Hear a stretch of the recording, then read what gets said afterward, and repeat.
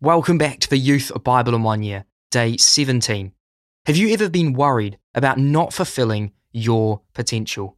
Jesus wants us to be productive in our lives. He wants us to do things for His kingdom. But what if we don't fulfill that potential? What if we don't live up to the high standards that Jesus sets out for us? What happens then? Well, Jesus helps us along the way. And Jesus warns that although there is great potential in each of us, there are pitfalls ahead. There are things that we may stumble on. So how do we get past these things and fulfill our potential with Jesus? In life, many people do not reach their full potential. We can become so caught up in the everyday that it's easier to continue in old patterns rather than change. Yet we all have a God-given desire to live to our full potential. Perhaps you remember this celebrated biography, Solomon Grundy. Born on a Monday, christened on Tuesday, married on Wednesday, took ill on Thursday, grew worse on Friday, died on Saturday, buried on Sunday. That was the end of Solomon Grundy. For some people, that just about sums up their life. And yet all of us feel deep down, there must be more to life than that. Jesus says in effect, yes, there is. The potential for every human being is great. Jesus wants you to live a highly productive life. He wants you to produce a crop 100, 60, or 30 times what was sown. The minimum is a 30 times multiplication. The key to that potential lies in your relationship with Jesus, a relationship that can be as close as that of a brother or sister or mother. You can live a life of real purpose that can make a difference to the world because of what you receive from Him. Your potential is not about being driven by ambition or success. It's about recognizing who you are in God. As you seek Him and live your life according to His purposes, you will bear much fruit.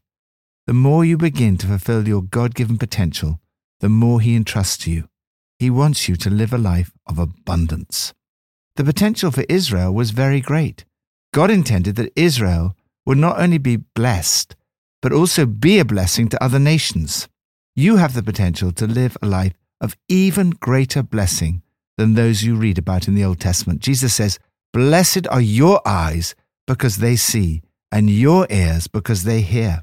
For I tell you the truth, many prophets and righteous people longed to see what you see, but did not see it, and to hear what you hear, but did not hear it." Jesus warns that although there is great potential in each of us, there are pitfalls ahead. How can you avoid the pitfalls and fulfill your potential? From Psalm 10. In their arrogance, the wicked revile the Lord. In their pride, the wicked do not seek Him. In all their thoughts, there is no room for God. They say to themselves, nothing will ever shake us. They swear, no one will ever do us harm. First, possess humility.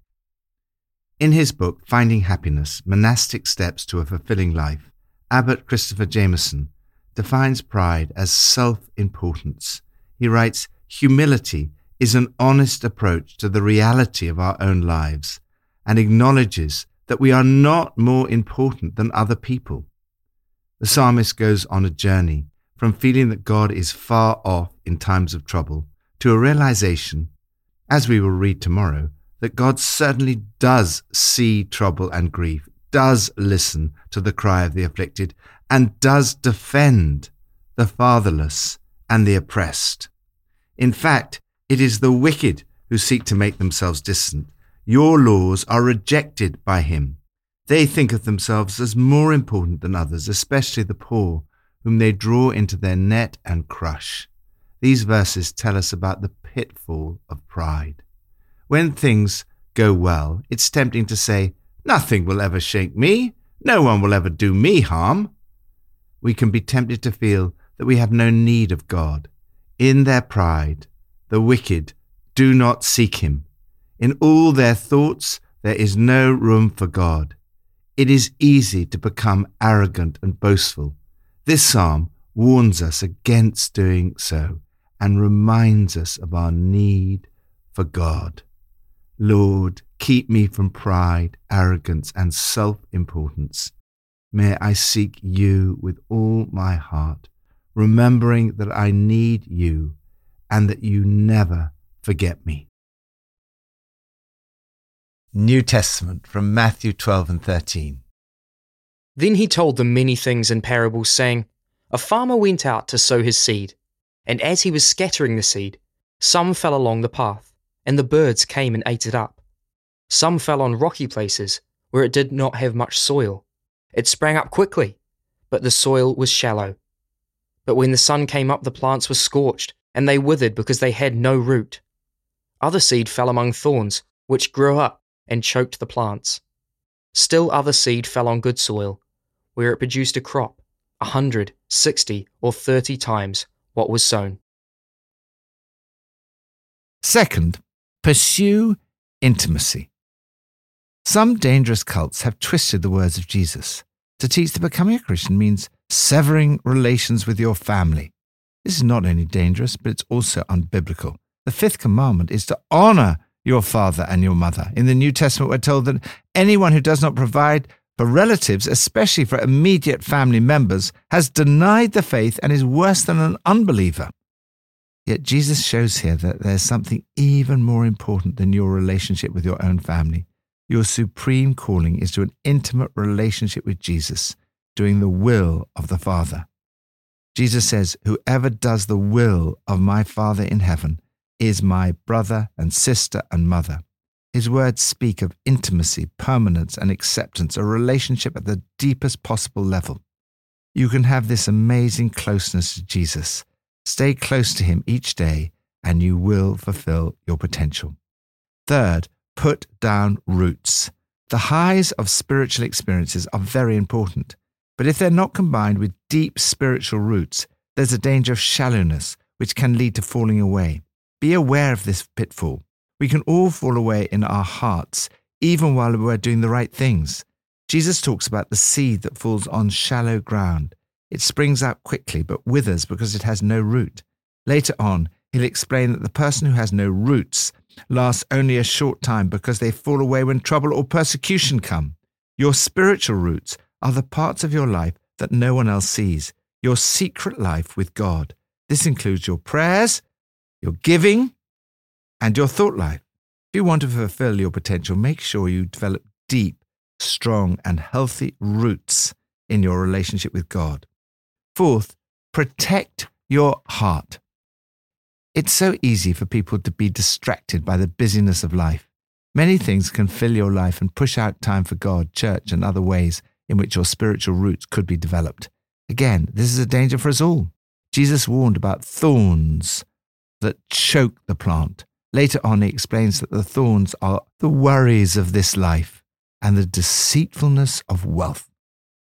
Father, thank you that you call me into this intimate relationship with Jesus. Help me to put my roots down deep and to keep my eyes fixed on you.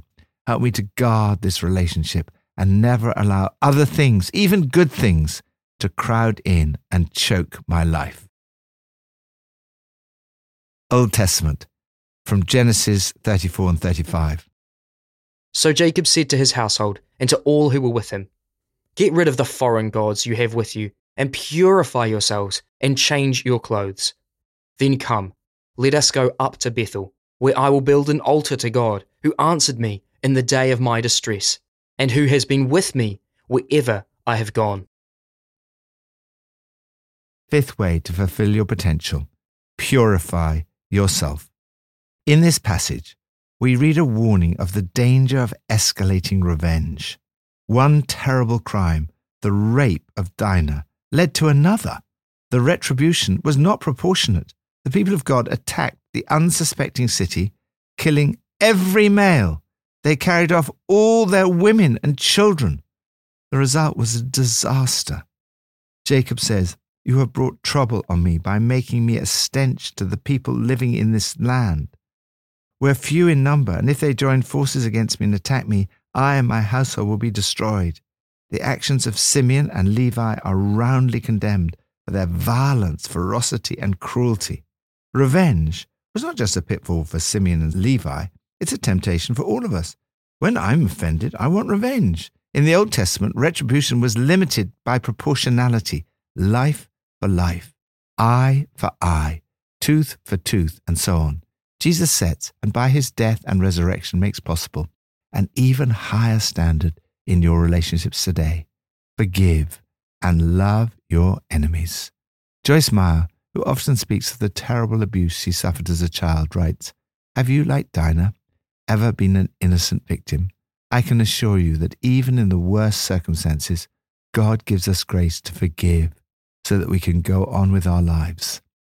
Jacob said to his household, "Get rid of the foreign gods you have with you and purify yourselves." God appeared to Jacob, renamed Israel, and said, "I am God Almighty. Be fruitful and increase in number. A nation and a community of nations will come from you." The potential is great. As Rick Warren says, in ministry, private purity is the source of public power. This is true for all of us, whether we're operating in the family, the workplace, the community, or the church. If we want to have a powerful impact for Christ in the world, we need to be people of purity. Lord, thank you that the potential for my life is vast. May I produce a crop 30, 60, or even 100 times what was sown. Pippa adds, "Why do you hide yourself in times of trouble?" cries the psalmist. God often seems distant and not there when difficult things happen. Yet in Genesis 35:3, Jacob says, "God who answered me in the day of my distress and who has been with me wherever I have gone." Although sometimes we feel he's not there, he is. God has been with us wherever we've been. Let's pray. Lord, thank you that you can help me fulfill my potential. Help me to possess humility today. Help me to pursue intimacy with you. Help me to put down deep roots in your love. Help me to protect my heart from the negative things in this world. And Lord, purify me today. Make me clean with your blood. In Jesus' name, amen.